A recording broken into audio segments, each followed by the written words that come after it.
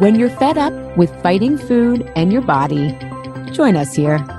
I'm Allie Shapiro, creator of the Truths with Food program and your host for Insatiable, where we explore the hidden aspects of fighting our food, our weight, and our bodies, and dive deep into nutrition science and true whole health.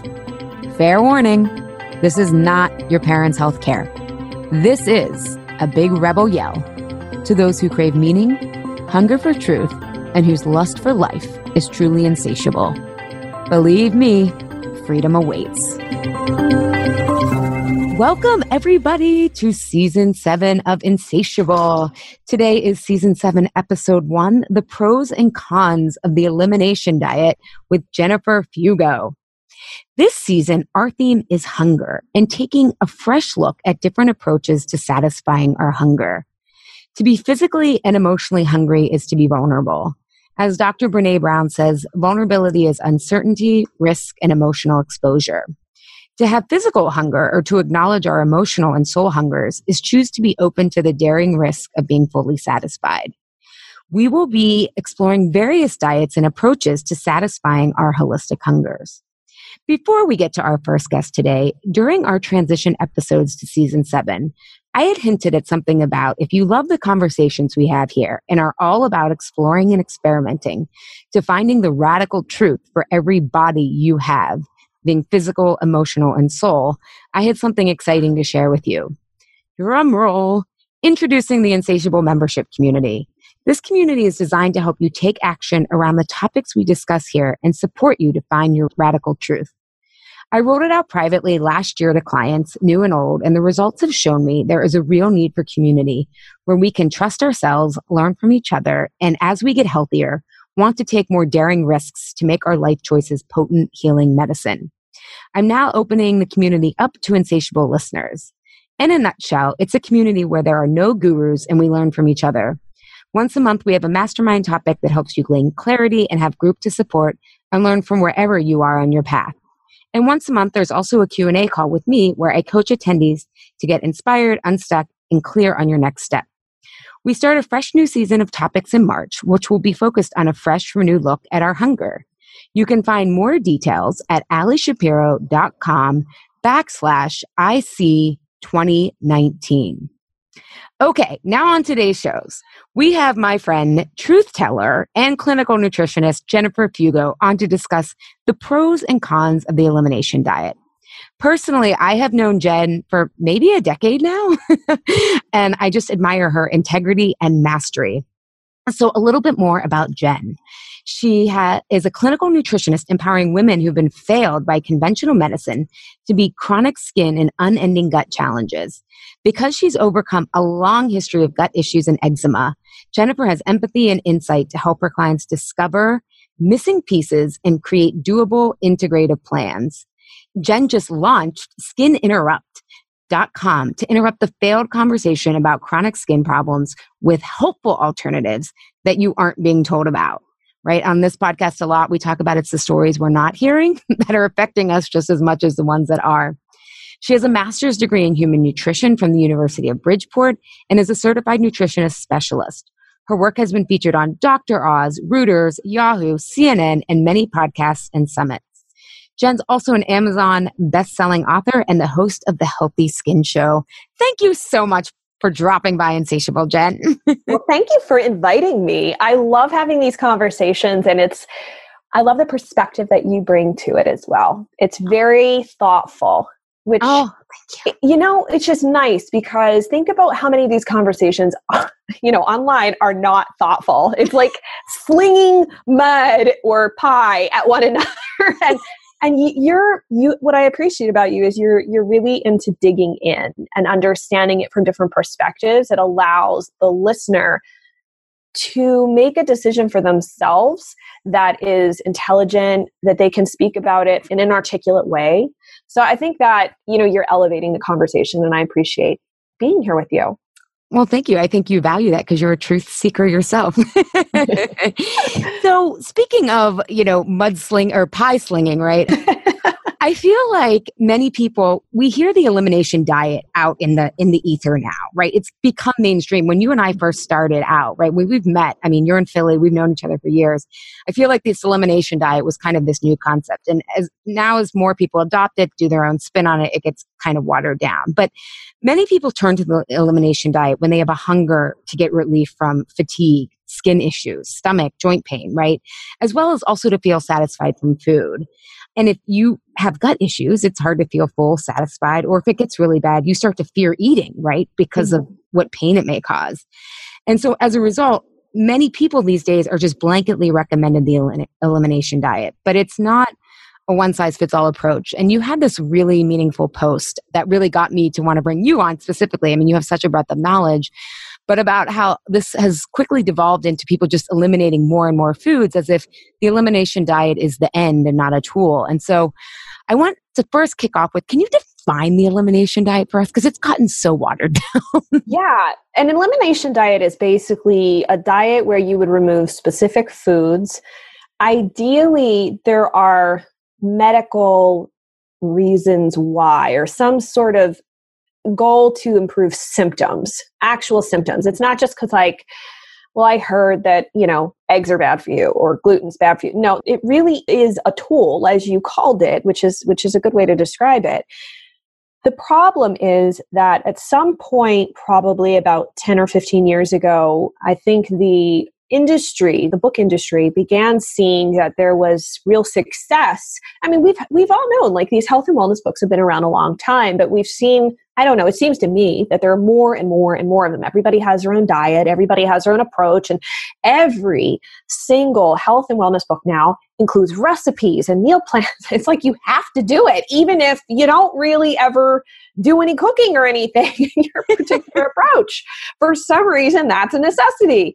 And so what has happened is that we have led people, in a sense, to believe, and it's not untrue. I mean, I'm a product of this, and I also have to take responsibility for the fact that I probably too have contributed to this idea that if you remove certain foods, you're going to feel better. And yes, that may be the case. I came to this because I had severe diarrhea. I'm just going to put that right out there. We're just going to go there right away. Look, guys, we only know each other for 5-10 minutes, and already I'm throwing poop into the conversation. But I deal with this all day. You know what I mean? I try and got to keep that in mind. Anyway, so I had severe diarrhea, terrible gas, horrible bloating. I had started gaining weight, and I definitely was an over-exerciser for sure. And no matter how much I cleaned up my diet, it wouldn't go away. And so eventually I found somebody to listen to me, and she said, "Hey, I think gluten's making you sick." And I was like, "I don't know what that is." Well, this started me on this journey of taking out gluten, dairy, eggs, cruciferous vegetables, the cashew family, and for months and months, I didn't have any of these foods. And eventually I started adding them back in, but I did experience that sense of loss, of grieving, of being empowered, and then yet at the same time hiding the shame that I felt in sitting there watching everybody eat except for me and feeling like, I don't know, I guess kind of like a loser, like, why can't I just eat like everybody else? Why is this happening to me? So you experience this broad range of emotions. And so the problem that I have now, and I realize, is that the elimination diet is easy for us to promote because it really does tap into that sense of a person who they hit this point where they're fed up with what their current doctor or health practitioner is offering them, and they feel in this moment empowered. What else can I do? And so elimination diets become this really easy tool to essentially sell someone that if you do this, if you take these foods out, you're going to feel better. And you may, but there's a consequence to that. And I will leave my response there. Well, I think one of the things that first of all, Carlos and I laugh all the time about recipes because he works for AARP, their Spanish side. And, they will do these amazing features of like these in-depth Latinos, like changing the world, right? And like when it gets traffic, like the beet salad, like we're like, everybody has to do recipes. So I love that you're bringing how the marketing aspect of wellness is interfering sometimes with the more nuanced conversation. And yeah, that like recipes alone are not going to solve this, right? And I think it also plays into the narrative that we have around health being, you have to restrict yourself, right? Mm-hmm. And that, and there are times, to your point about the loss, as you're working through this, but ultimately, if it's a tool, you don't have to restrict yourself forever with certain foods. Like if you're actually getting better by getting to the root cause, you shouldn't be having to live in this kind of restriction and loss forever. And so as part of, you said you'll leave that there, but is that, I think that's part of the con, is that people think the root is the peanuts or the nightshades. Whereas can you go into what you've seen as the root cause? And Allie, let me also just point out something here to everybody. If you have a legitimate allergy, like you're going to go into anaphylaxis or you have oral allergy syndrome or something like that, that's a different conversation. I just want to clarify that because I don't want someone to listen to this and go, well, so you're saying I can heal my, almost death-like experience to exposure to peanuts. No. This is a different thing. This is where you develop a sensitivity. So, and that's also a different type of reaction to foods. A lot of people use the term sensitivity, intolerance, and allergy as if they're the same thing, and they're not at all. Yeah, will you define those for people? That was one of the questions that I wanted you to answer. Yeah, and that's why I wanted to say that now, because I don't want somebody to listen to this stewing and being like, well, she's misspeaking. I can't ever eat, peanuts again. I will die, or my child will die. I totally and completely respect that. Allergies are a very serious thing, and they're not something you mess with. You really, really don't. And I oftentimes find that I have clients who have actual allergies to things, and they don't take it nearly as seriously as they should. And I'm the one urging them, you need to go get an EpiPen. You need to go speak with your allergist. You need to go get this done because you could end up in a life-threatening situation. I don't want to see that happen to you. So a true allergy is where your body has developed IgE antibodies. And the reaction to this would be something like, hives, swelling, itching. It's sort of, we all know somebody who's probably eaten like shrimp or nuts or something, and their mouth swells up and their tongue gets really swollen and their face starts to swell. And you're like, oh my gosh, they need Benadryl. Benadryl is the easiest thing to take, but that sometimes isn't enough. And it may be where somebody needs an EpiPen or they need to go to the emergency room ASAP because it could be literally life or death. That's an allergy. So if anybody's listening to this saying, well, I have a gluten allergy, please stop saying that. You don't have an allergy. You have a wheat allergy. Some people, and I think it's slightly debatable, but the research right now is showing that gluten, you can't have an allergy to gluten. At least that's where we are right now in 2019, and that's how it's been for a number of years. There can be degrees of a sensitivity. However, sensitivity is where your body develops IgG antibodies to a food, but that comes through exposure via the gut, not from touching it. I could touch gluten all day. It's not going to bother me, but if I ingest it, yes, I'm going to have a problem. I'm probably going to get diarrhea that we talked about a moment ago. But your body, in order to develop these sensitivities to foods, for example, that has to come through a state where your gut, specifically your small intestine, becomes permeable due to a variety of factors. And your body, in an unnatural fashion, becomes exposed to proteins in these foods, develops these antibodies, and there's a separate cascade effect that will cause inflammation and all sorts of symptoms that don't necessarily make sense that could even happen days after you were exposed. So it's not an immediate exposure like I'm allergic to peanuts, I touch the peanuts, my face is blowing up now. It's not that simple, and that's why it is often confusing to people. Whereas an intolerance is a lack of your body having an enzyme in it to be able to break that particular thing down. So the best example pretty much everyone is familiar with is lactose intolerance, where your body doesn't have the enzyme lactase in order to break it down. And then it causes symptoms that look like a sensitivity. So maybe gas, diarrhea, bloating, whatever, but it's actually not a sensitivity nor an allergy. That is so clear. So allergies, are definitely like in their own category. Mm-hmm. Whereas that's in my mind, like not reversible, right? You've got to be very vigilant about those. Now, would you say sensitivities are more environmentally driven or, as a product of nurture of how we live, and intolerances are more genetic, or is there something genetic that then the environment triggers in terms of intolerances? I think to some degree, intolerances could slightly be more on the genetic side. I mean, you do see that certain cultures, people that are of Asian descent, for example, have a very difficult time breaking down dairy. And so that is possible. I would say, yeah, it's probably along the lines, but I'm not exactly an expert in that. I would say it's probably more along the lines of something that's more genetic than anything else. Mm-hmm. But sensitivity itself, I mean, you say environment. And when you say that, most people are going to think their environment, like in their house and walking around, the air we breathe, the water we drink. But they forget that there's also an environment inside of their body, within their gut, that also contributes to inflammation and dysfunction that can happen to this one cell layer thick barrier that lines your small intestine. It's literally one cell layer that separates the inside of this digestive tube and you.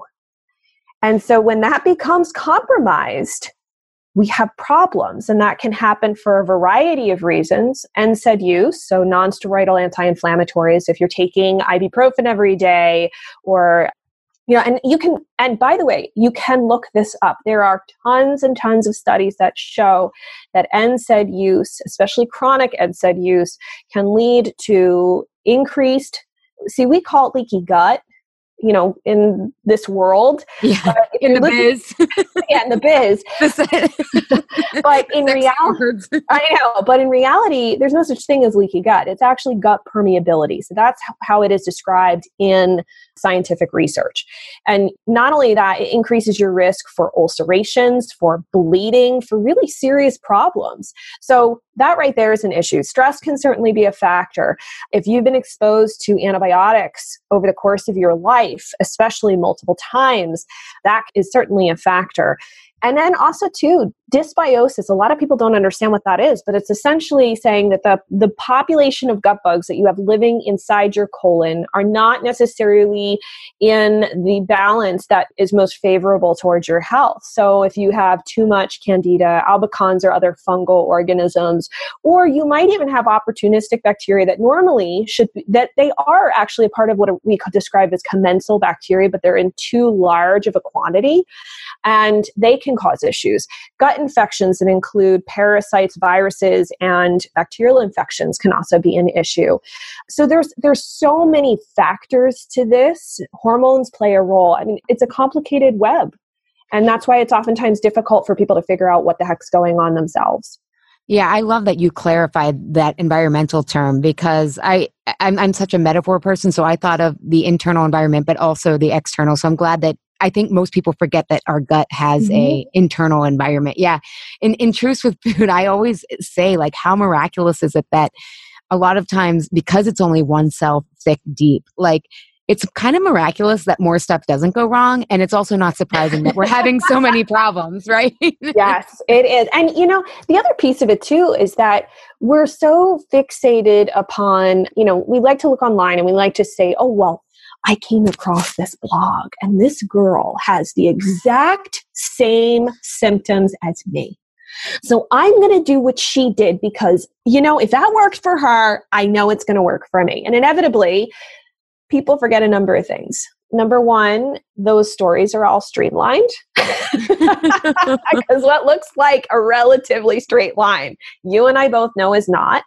They always leave out a lot of the gory details and the pitfalls where they made mistakes. And sometimes you just honestly forget.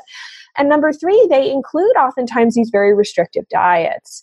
And what I think is sad is that it misleads people to believe that there's always going to be this hope if I just take out more and more and more. Well, Jen did this worked for her, or Allie did this worked for her, so it has to work for me. And what that, I can appreciate that level of hope and that wanting to do what you can within your power that you feel like no one is able to help you with. I completely understand and appreciate that. But what it forgets or leaves out is that you are your own unique being. You come to this moment in time with a very unique circumstance that no one else on this entire planet experiences. You have genetics, you have however many years of being alive, and that includes all the big traumas and the little traumas you have experienced in your life. It includes your relationships. It includes the mental patterns that may or may not contribute to stress. It includes various exposures, some of which we don't even know how much we're exposed to because our government constantly seems to shift the rules on how much of what is allowed in our water or in the air, a number of things. Seriously. Or what's sprayed on our clothes, or, just the things that we are exposed to. And it's not just food. It could be lurking behind your walls. It could be a chemical that is in, say, the building equipment that was used to build your brand new house. I hate to say that, but some people have sensitivities and allergies to formaldehyde, propanol. Oh goodness. I like, this is one of the things, propanol. I think that's how you say it. Like, there's all these chemicals now that we don't even realize could affect us, or mold. And so, that's why I say you have to remember that what worked for one person may not work for you. And it's important to take a step back and say, okay, great. If I do this elimination diet, what's the end goal? How am I going to do it for? Because there's some serious pitfalls that I think we should discuss, that you should consider whether you're on one now, or you're in the middle of one, or you're considering doing one. Yeah. And what you said was so great. And I think that one of the key takeaways that I want people to really emphasize is, if you have to keep eliminating more and more foods, you're probably not addressing the gut dysbiosis that Jen was describing that could happen, or there could be something else. It doesn't mean that you may need to eliminate those foods for a little bit. I remember when I figured out that my gut issues were caused by the chemo. I mean, I had been having issues forever. I had to take out dairy. I mean, gluten, I still am, I never eat, but I had to take out dairy. I had to take out tomatoes. Like, it was all, even eggplant I couldn't do, but now I can do those, right? Like, I still don't love raw tomatoes, but that's one of the ways that I knew I was healing was, and I still shouldn't do dairy, but sometimes I take the hit, but I don't get sick the way that I used to. Like, I used to be up at night with IBS symptoms and almost want to vomit with heartburn and all that stuff. And I've healed enough that I've come so far, I guess, is my gut has actually healed. I've gotten to the root cause. And I think sometimes I've seen people just feeling like they have to eliminate another thing. And I just want people to realize that's not the root cause, is whatever food you're eating. It's this underlying stuff that Jen was saying. Yeah. And I actually describe food sensitivities flat out as being a symptom. Oh, I love that. It's not a root cause. And I'm very...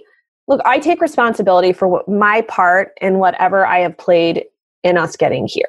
And I know, I had a website since 2011. It was, gluten-free school. And I was all about teaching women how to practically live their life without feeling like they were missing out because they couldn't eat gluten. So I've certainly played a role in that, because I looked up to a lot of the people out there that talked about the evils of gluten, how gluten was so bad for you. And I've come to realize that by placing this, or actually by creating an evil character out of these foods, we somehow feel empowered when we take them out and we can stick to this, when in reality, we're just never getting to whatever actually caused those sensitivities in the first place. Because sensitivities, as I said, don't just happen. Something has to cause the gut to become leaky in order for those partially undigested food proteins to sneak into your system. Otherwise, with the exception of gluten is the only food protein that has the capacity to increase leakiness in the gut. It's the only one. And you could say, but I ate like me. I'm Italian. But Jen, I ate like you did. I ate pasta and bread and pizza and all this stuff. That's great, but it's still usually not quite enough. Plus I have, there's genetic factors and stress and all sorts of things. But the reality of it is, I think it is very short-sighted to just blame food, because we get in this place, like you said, where we start, well, she took out eggs, so I'm going to do that. I feel maybe a little better. I'm not sure. Maybe I'm going to try dairy now. And you know what? Nightshades are next. Nightshades are going to go. Oh, I read that salicylates are really bad. So I'm going to get rid of salicylates. Oh, you know what? I got to get rid of GMOs now too. Oh, I got to do a nickel-free diet on top of it. Like, I haven't heard that one yet. we could go on and on and on. And one of the best examples of this that I can give is I have a client right now that she had IBS diagnosed almost 20 years ago. And so I don't even know how long she had this severe diarrhea even before that. Seen multiple doctors, tons of testing done, and they really couldn't figure out what the heck was wrong with her. Her labs, her blood labs were off on multiple values, especially her blood cells, which were showing that there was nutrient depletions as a result. And so she had taken out gluten, she had taken out some other things, but had at a certain point just kind of given up. So she would do the bare minimum, but she was just, she's like, I guess I'm just resigned. This is the way the rest of my life was going to be. So when she came to me, I flat out told her, if you're here to have me give you an elimination diet and restrict your diet any further than it is now, we can just hang up, because I am not interested in doing that. I don't think that's going to make you better. I think you're blaming food for what is actually a non-food problem. And so, she was like, all right, look, I'm at my wit's end. I'm willing to trust you. And so we, number one, looked at her digestive function. She didn't have enough stomach acid, number one. So if you're not breaking your food down properly, that's the first problem you've got to address. She also wasn't absorbing food well. So we needed to get some good nutrients back in her. And within a month, not only did her diarrhea go down to a point where she only had it twice a week. And this is going from like 5, 6, 10, 12 times a day, traveling for work, which makes it more stressful, using ammonium AD, to a point now where she can go to the gym because she has enough energy to do that. Her stomach's not getting sick. She's feeling great. Her mood is stabilized. And we didn't even get to actually dealing with what was in her gut. We just focused on getting her feeling better and pooping like a normal person. I can't even tell you, for somebody who has gut dysfunction, just being able to poop like a normal person is a really big win. It's bigly. It's bigly. It's bigly. Yes. Yes. And so she said the biggest surprise to her was that I didn't ask her to cut anything out, that we were able to get her to that point without her needing to remove any food. And it turned out she had dysbiosis. She had a bunch of organisms in her digestive tract that were not friendly to her. They were gobbling up all her nutrition, and basically she had very expensive poop because she wasn't absorbing it. And then those bugs were throwing off tons of toxic waste products, which they normally do, overwhelming her liver and creating this very highly inflammatory situation. And so we addressed that, we balanced that, and we're working on getting her through this last stage. And I'm very hopeful for her. But I can't even tell you how many times a week I have the conversation with somebody about they're now afraid to eat. I don't know what to eat because everything makes me sick. And then it's a challenge to coach this person because everything that they have read has convinced them over and over and over that just the more food you take out, the more likely it is that you will get better. And even for like a friend of mine, Mickey Truscott, she is really well known for the AIP diet. And she's wonderful. And I've asked her a number of times, I said, Mickey, AIP is pretty restrictive. And she's like, it is. I said, what happens if after 30 days, 60 days, 90 days, you don't feel any better? Do you keep going? And she's like, no. It means you have to go ask for help. There's something going on in your system that is not food fixable. And at that point, there is nothing that's going to correct that. And so the dangers here is that by pushing the elimination diet model on people, we, number one, allow people to make decisions about what they should and shouldn't eat that aren't based on their best interest. It's based on how they feel and how they perceive the journey should be based on what they've read online about what somebody else did. That tends to lead to increasing just general fear of food. It also increases their risk of nutritional depletions and nutritional insufficiencies. And that can be a really serious thing. You will not feel better if you are not absorbing food.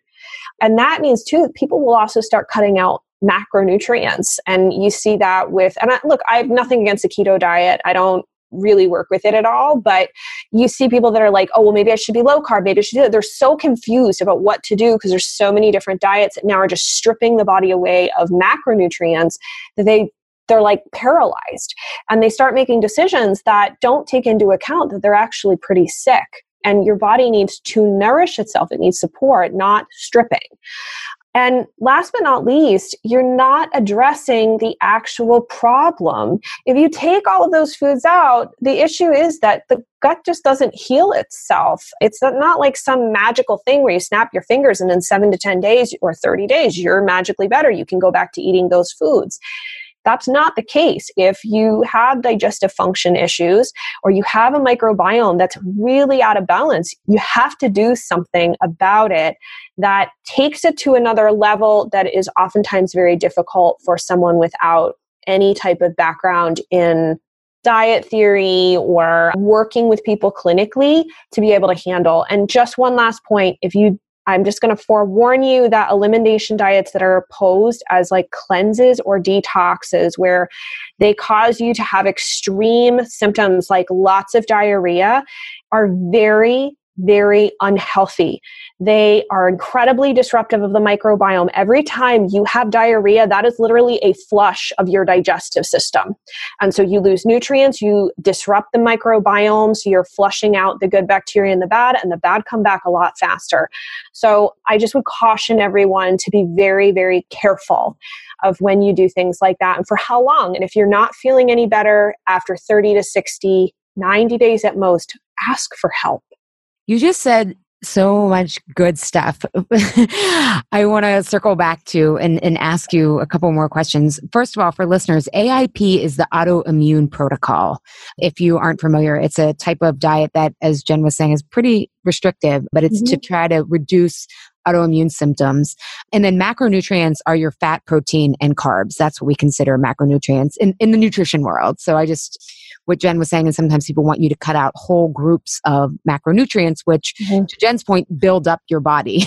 Right? These are like the building blocks of nourishment. One of the things that really struck me that you said about cleanses and detoxes is I think our culture, we conflate health and weight so often that we see these supermodels or these celebrities, right, who naturally thrive on maybe like they can thrive on a vegan or vegetarian diet. And we think, oh, because they're beautiful and their skin is glowing and because they're thin and they're doing this, like it's unconscious, but we think like, oh, that's what health should be, right? Again, it plays into this restrictive, it's about weight loss versus you could really damage yourself if you're cleansing and detoxing. And especially if you are in a compromised state, your body cannot, like you almost have to pace yourself with like, say, for example, to Jen's point about the bad bacteria, when that dies off, you have to pace yourself and support yourself as that happens, as that bad bacteria dies off. Like it's no joke, right? No. And it's funny you say that. One of my podcasts that I released sometime, I think it was this past fall, I talked about how I don't believe in liver detoxes at all. Your liver, for those of you who don't know, a lot of the ways we talk about detoxing is like not rooted bullshit. Yeah. Sorry, I didn't know. Oh yeah. Yes. It's utter nonsense. It's not based on science. Your liver has two separate detoxification pathways, and detoxification is a biochemical process. Okay, there's legit science here that goes on. It is like a chemistry set, and there's two phases: phase 1 and phase 2. And so what phase 1 does, and I'll just give you the brief overview here. Phase 1 takes toxic chemicals and it converts them to even more toxic chemicals. Isn't that odd? I was like, wait, what? Tremendous. I'm like, okay. And so then those chemicals need to go through phase 2. Now, to be fair, not all things go through phase 1. Some can just go straight through to phase 2. But let's just take a step back and remember, for those of us who may have been familiar with like the show I Love Lucy, the show where Lucy and Ethel are at the chocolate factory. Oh my God, that's iconic. Yes. And so basically they're sitting there and the boss is like, all right, you have to wrap all of these chocolates or you're fired. Don't let one through. And they're like, oh my gosh, okay, we got to be really good with this. So initially the chocolates start coming down the line and they're wrapping them, no problem. And then I don't know what happens, but the chocolate line speeds up so quickly that they can't keep up. And all the chocolates are falling off and they're stuffing them down their blouses and in their mouths. And they're like, we can't let them see them, and in their aprons and all sorts of stuff. And that's essentially what happens when your liver detoxification gets overwhelmed. It cannot handle how much stuff is being thrown up at it, because now you're saying, okay, well, I want to kill off and rebalance my microbiome. Well, the bad bacteria and the yeast and all that stuff, they're already producing toxins, but they themselves, as they die off, are also going to produce a tremendous uptick in toxic waste.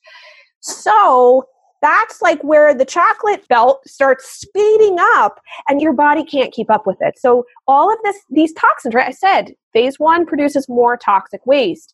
You've got phase 1 and then stuff that hasn't yet gone through phase 2, all pulling up because your liver for phase 2 requires specific ingredients in order to detoxify those chemicals and make them less toxic to be excreted out of your body.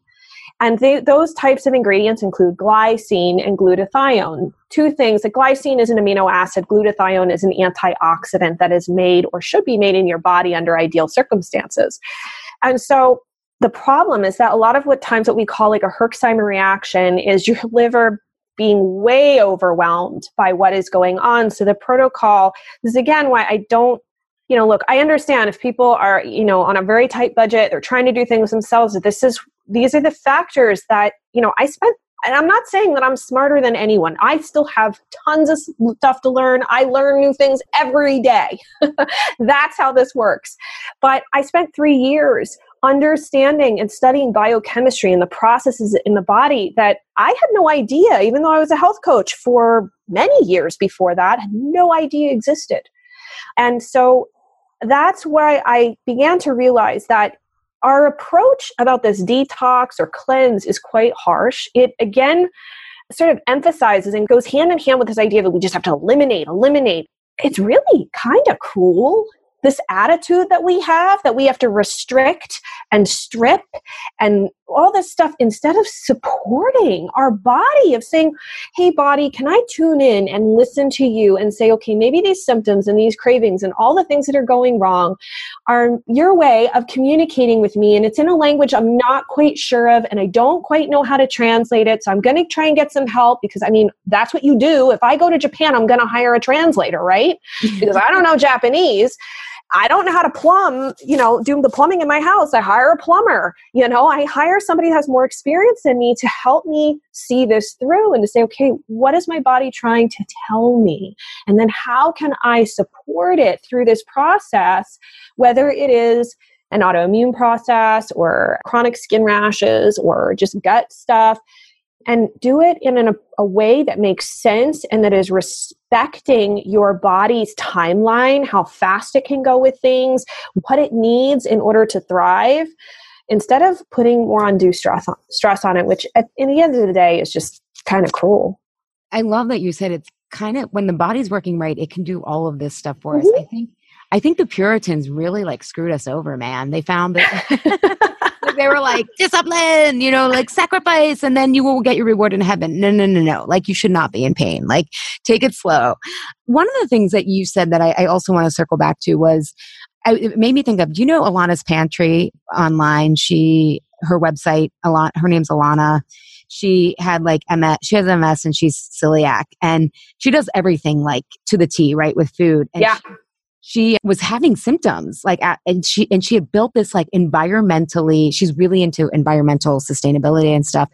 And she had built this brand new home with her husband, and it was gorgeous. And basically a lot of her autoimmune symptoms came back, and it turned out they had wired their home for electronics. So everything and it was the EMFs. And so now she talks a lot about EMFs, but I think that's part of the con of the elimination diet is we get so focused on food because it's so overwhelming to eliminate so much stuff. You can't eat food out. You can't, you can't buy any barely packaged food, right? Like all of this stuff that it gives us this hyper focus on food, and we get blind spots about what else might be happening. And I think, again, I'm always looking at the cultural myths that give us these blind spots, but we very much believe in it's the individual in America, right? It can't be anything out there that maybe some people call them government regulations. I think of them as protections because someone probably got screwed or got sick as a result of these right things of you need to pay attention to, but we don't have a very protective culture or government. I think about, I don't know if you saw the New York Times article about how like the Kraft and all these packaged foods, they have different ingredients in Europe because Europe will not allow the ingredients that our government allows in our food, right? Because we have piss poor regulations here, which I call protections.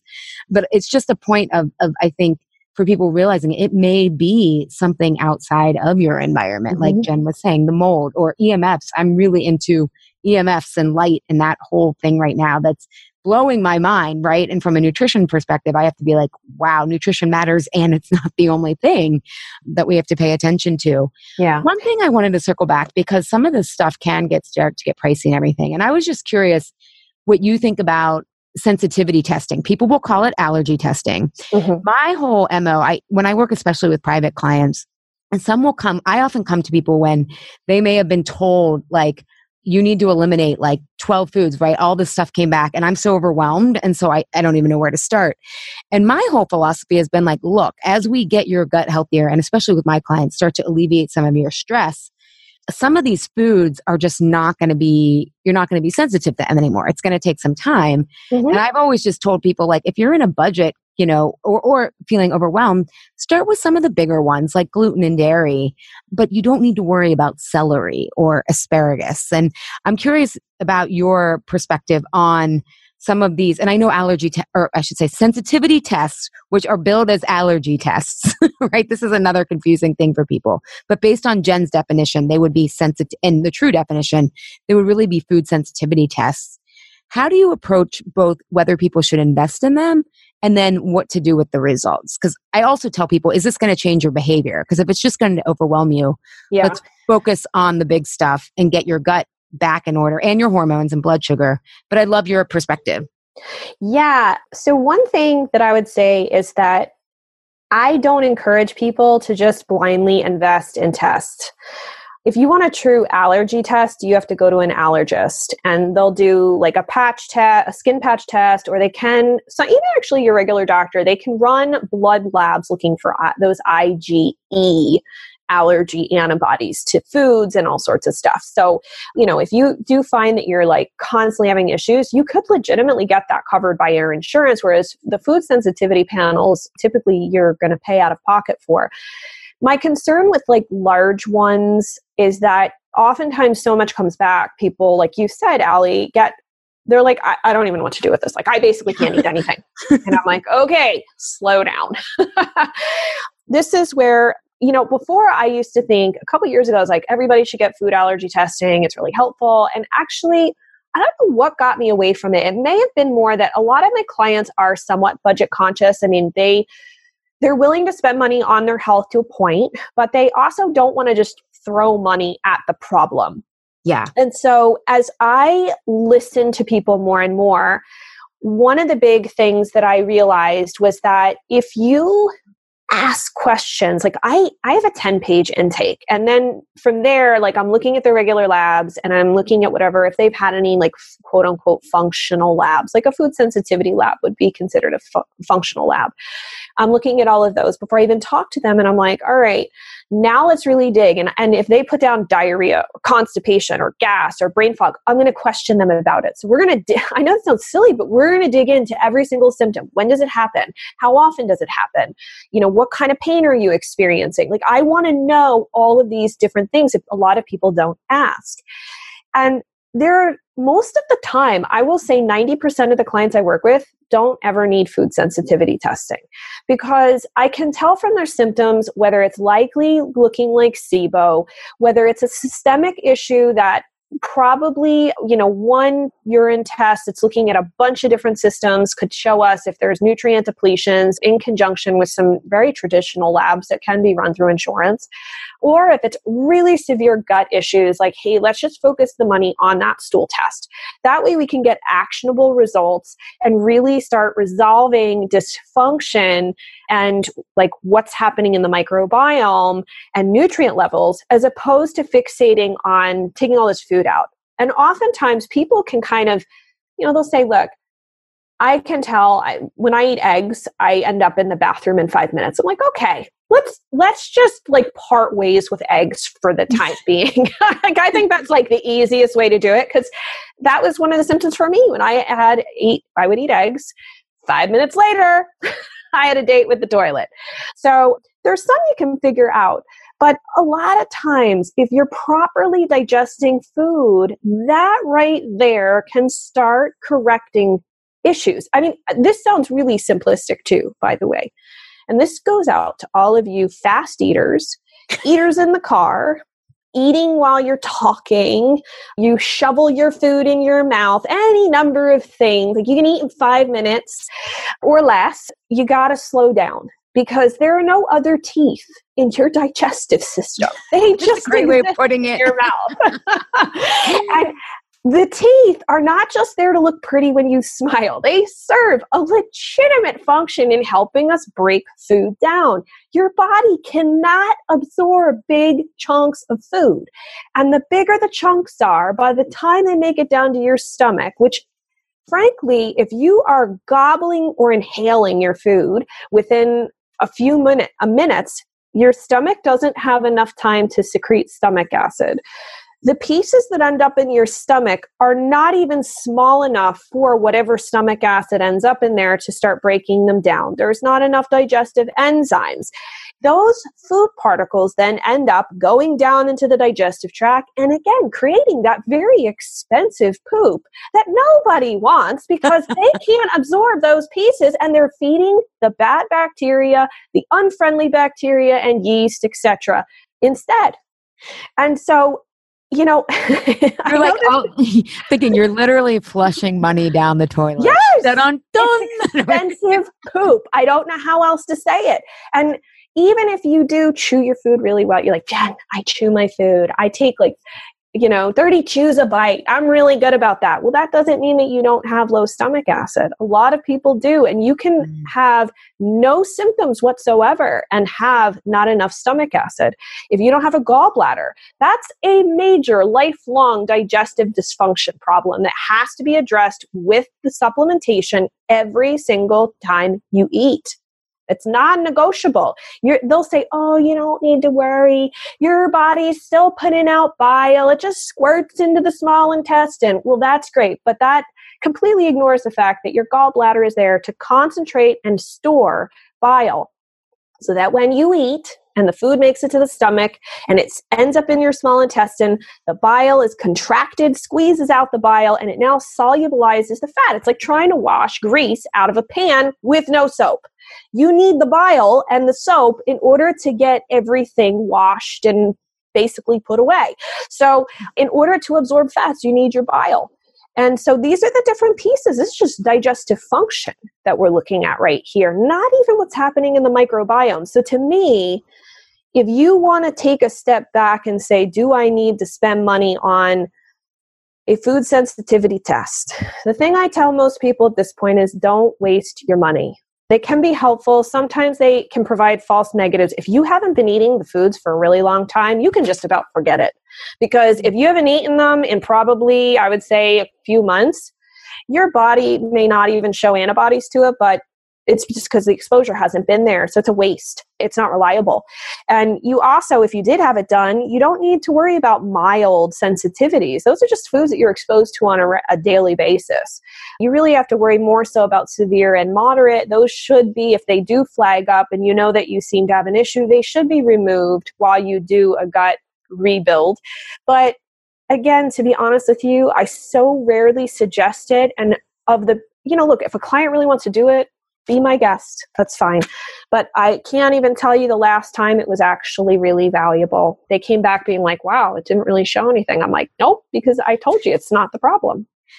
Well, I think I always, with any kind of test, say to a client, like, is this going to change your behavior, right? We kind of think like, oh, if I get the data, it'll motivate me or it'll give me more of a clue. And it's like, I actually think connecting, if you start to feel gradually better, right? Like all paths lead to, we want you to get to feel better. And so if that test is just going to overwhelm you or whatnot, it's not really going to change how you feel about things per se. If anything, it may be more of an emotional toll, because then you feel there's more than I thought, when really, again, which I hope people get from this episode, and you've done an amazing job, is these sensitivities are a symptom rather than all that stuff. You know, when you were talking about chewing your food, it took me back to, you know, in this February, I mean, we're recording this in January, but when this episode goes live, it will be officially my 12th year in practice, business, whatever you call it.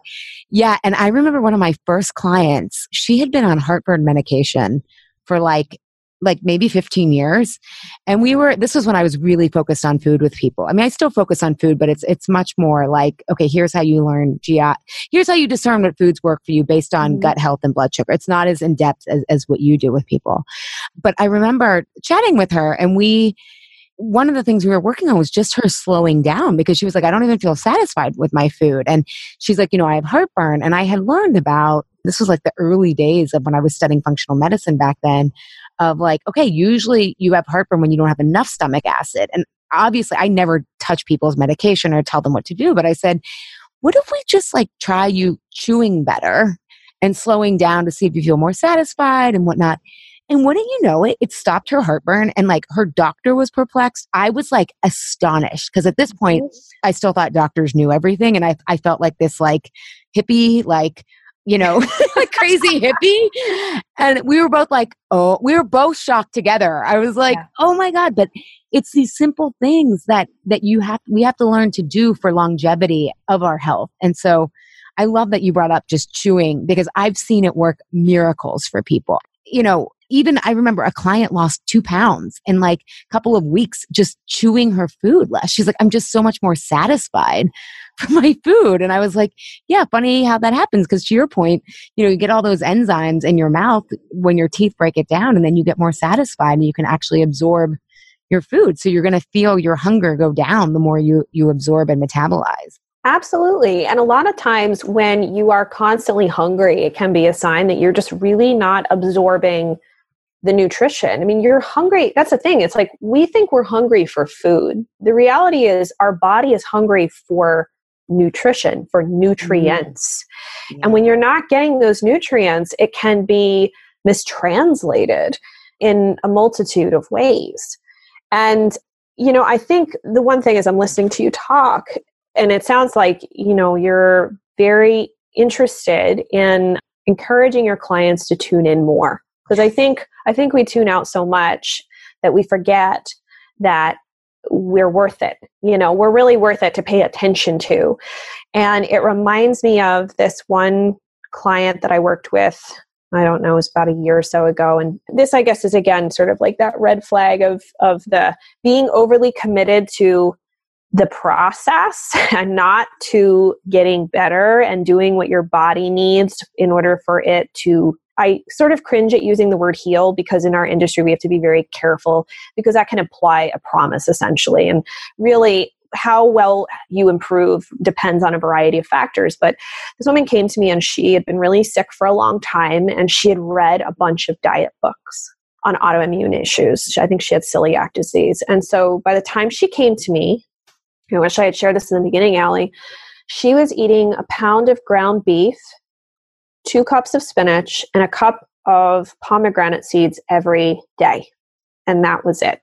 That's what she had whittled her diet down to. And, you know, I tried in many ways and a bunch of attempts to explain to her that this was not healthy. We needed to expand the diet. And slowly she started to expand out to avocados. And then it was pumpkin. And it was slow, but she seemed open to it. And then eventually she just hit a wall and really couldn't go any further. And she was more committed to the idea of doing elimination diets to get better than she was doing what her body needed in that moment.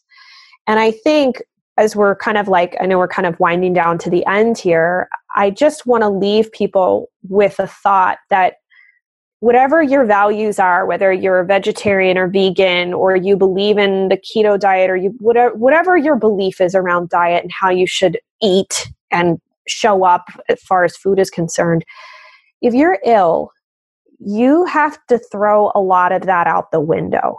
You have to be present to what your body needs. You have to be more committed to doing what your body needs to get better than you are married to any specific diet. And the reason is that if you're not, it's going to be really hard to make changes because you're constantly fighting this ideology that you hold so true instead of being present to your body. If your child needs something, you're probably at a certain point going to be like, all right, we got to do this. We don't have any other choice. And you're more willing to do it for a child than you are for yourself.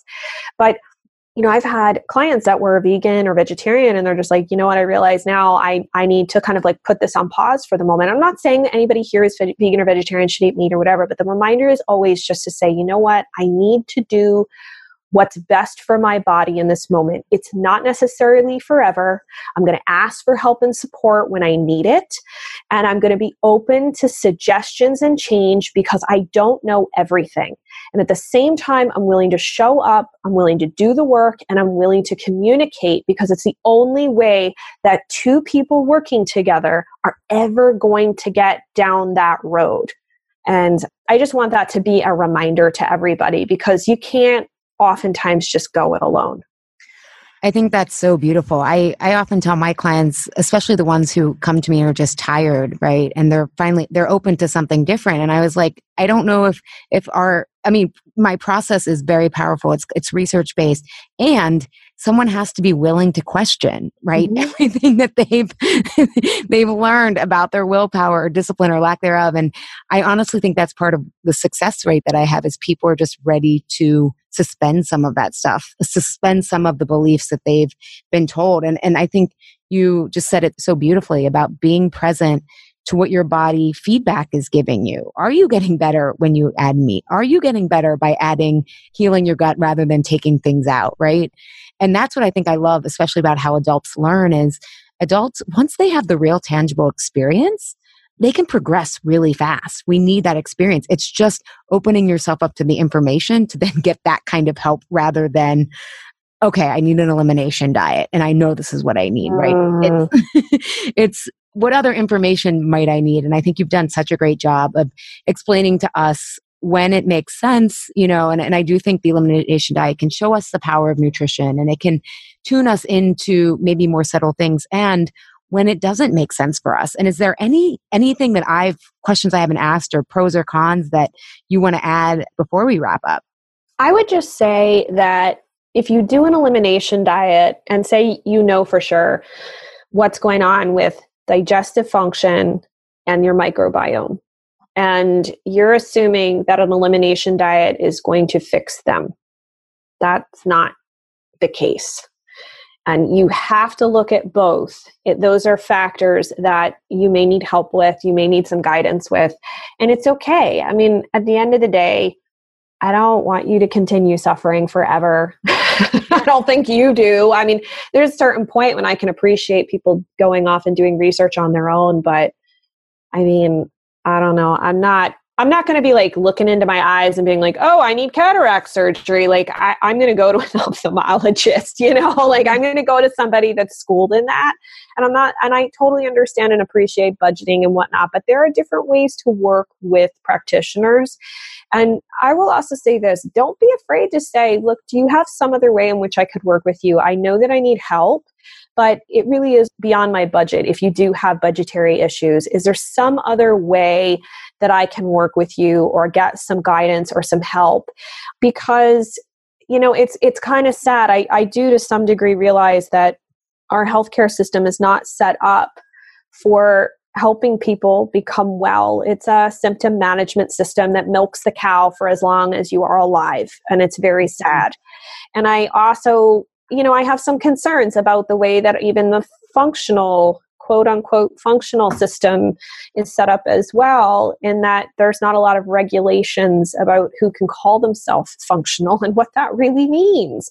There's a variety of different standards out there, so it can be difficult of who to trust and how to get that type of help. But at the end of the day, if you try things and you feel like you're not getting better, it's time to ask for help and figure it out. Be more married to the idea that you can find a way than you are to any of like the negative reasons that come up in your mind for why you can't do this or why you're not going to be able to afford something.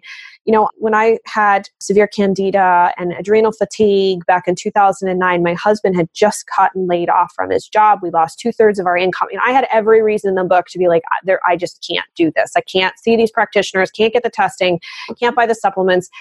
And I was so determined that I figured it out step by step. And I am so inspired by so many clients of mine that have done that in whatever circumstance they're in. I just want to offer that to you as do not give up. Don't be put off by things. Figure it out. If one practitioner is not the right fit for you, keep on looking. You never know. It could be the next stone you turn over that is the right place for you to land. Persistence pays off in the end, and just be very cautious. If you've read all these books that promise you're going to get a world better just from removing more and more foods from your diet. And by the way, anybody listening has skin rashes, same deal. A lot of times you cannot get off those very strict elimination diets once you go on them. But yeah, so... Well, I think that's very wise, going step by step and breaking it down. And I think even, you know, we focus kind of on some of the a lot of the pitfalls of the elimination diet. And if your first step is to try something, you know, start with gluten 1 month and see if you notice a difference. You know, start with dairy 1 month. Don't think you have to do everything at the same time. No, and clean up your diet. I mean, that's the first thing. If you're drinking soda, stop drinking soda right there. Yeah. Because as soon as do you really want to pay somebody $500 an hour for them to tell you to stop drinking soda? Yeah. I mean, like, do that basic stuff on your own. That will really help you save money if you just start making those changes now. And then once you get to a point where you're like, all right, I've kind of maxed out my... Yeah, there's more. I'm going to ask for help now. I love that you brought that up. Yeah, because I think that's one of the things sometimes when I'm like trying to explain how Truths with Food is different than like other coaching, because it's really different. It's like, I just want people to know they can get so far. Like you can get so healthy. You can get so far, right? Like that's part of my like excitement. I don't know. I mean, Jen, you had a lot of health issues and I did too. I had just accepted such a low level of health for so long. Yeah. And I'm so angry that I didn't even know what was possible, you know? And so, it can always improve. And I just, you know what? I totally just remembered, Allie, I'm such an awful interview today. I just completely remembered. I have this great article on my website that's all about low stomach acid. So if anybody was listening to this, like, well, how am I supposed to test if I have low stomach acid? I'm happy to share that. Yeah, that way you can go and read about why. So you can kind of break it down further for you. And then it'll explain to you how to do the test, which is free, by the way. So you can figure out whether you have low stomach acid or not. Oh, I love that. Yeah, I will link that as well as like all the places you can find Jen and everything in the show notes. So thanks. Yeah, I had low stomach acid for a while and I had to use enzymes. Then eventually just raw apple cider vinegar helped me in the later stages of healing. So I'm glad that you have that article for people because that will solve a lot of issues for people. Yes. And like I said, like just correcting that can oftentimes make a massive improvement. You really, like if you do have low stomach acid, I'd say you got to probably give it about 2 weeks to maybe 4 weeks and just like track your symptoms and be like, okay, these are the symptoms I have now when I eat, and then start comparing them once a week, not every day, and just notice, are they getting better? And that can be really helpful. And just all of the digestive symptoms and even other symptoms that aren't even in your digestive tract. It could be brain fog or energy or tingling in your fingers and toes, whatever, just so that you can see that how the body is reacting to one single change. Wonderful. Jen, thank you so much. Where can people find more of you? Yes. So they can find me over at my website, which is jenniferfugo.com. But I also have a brand new website, as you shared in the beginning, called skinterrupt.com. And that is dedicated to people that have chronic skin rash conditions. And I also have a brand new podcast called The Healthy Skin Show. And man, we're diving deep into that to really help show people the root cause approach in resolving these chronic skin issues. Because like I said, I had eczema and it's awful. It's just, to me, it's like hell having skin issues. And I just don't think that we're doing good enough in that realm to really help people thrive and find a better way forward. I love that because people probably have no idea that their eczema is caused by their gut or hormonal issues. It's dermatology has definitely not advanced that conversation. So no, no. And forget about the fact that, let's not forget that there is so much money awash from pharmaceutical companies in the dermatology world. So why on earth, when you could give somebody a medication for life that costs them, I don't know, $35,000 a year, $50,000 a year, why would you want someone to get better? There's really not that much of an incentive. So, oh my God, you're totally reminding me of an article of Goldman Sachs reporting to cancer companies that it's not in your best interest to cure people, keep them chronically ill. I mean, this is public knowledge, people. I'll share it on my Facebook page. It's sick to me because to me, okay, if you want to swindle me on a car that I don't need, whatever, it's like money out the door, but like my health, you got another thing coming. But thank you, Jen. This was fantastic. I love your level of mastery and detail and root cause resolution, which is what we're all about here. So thank you so much for your time. Everyone go follow. Oh, and you're on Instagram too, aren't you? Do you do social media? Yes. Social media. I'm on Facebook, but Facebook is just kind of weird these days. Yeah. I prefer Instagram, and you can find me at G Free School. Or just look up my name, Jennifer Fugo, and it'll pop up, or from any of my websites. And yeah, I have a pretty, I guess fun's not the word, but I really try to be informative and a little provocative. And I want to change the conversation and make sure that people who have these chronic illnesses are really being heard and that they're finding the answers that they need to in order to move forward effectively and efficiently without going broke. I love it. And Fugo, everyone, is Fugo. We will also list all of Jen's links and her article on how to test if you have low stomach acid in the show notes at allyshapiro.com/podcast. Thank you, Jen. Thank you for having me. Thank you, Health Rebels, for tuning in today. Have a reaction, question, or want the transcript from today's episode? Find me at allyshapiro.com. I'd love if you leave a review on Apple Podcast and tell your friends and family about Insatiable. It helps us grow our community and share a new way of approaching health in our bodies. Thanks for engaging in a different kind of conversation. And remember, always, your body truths are unique, profound, real, and liberating.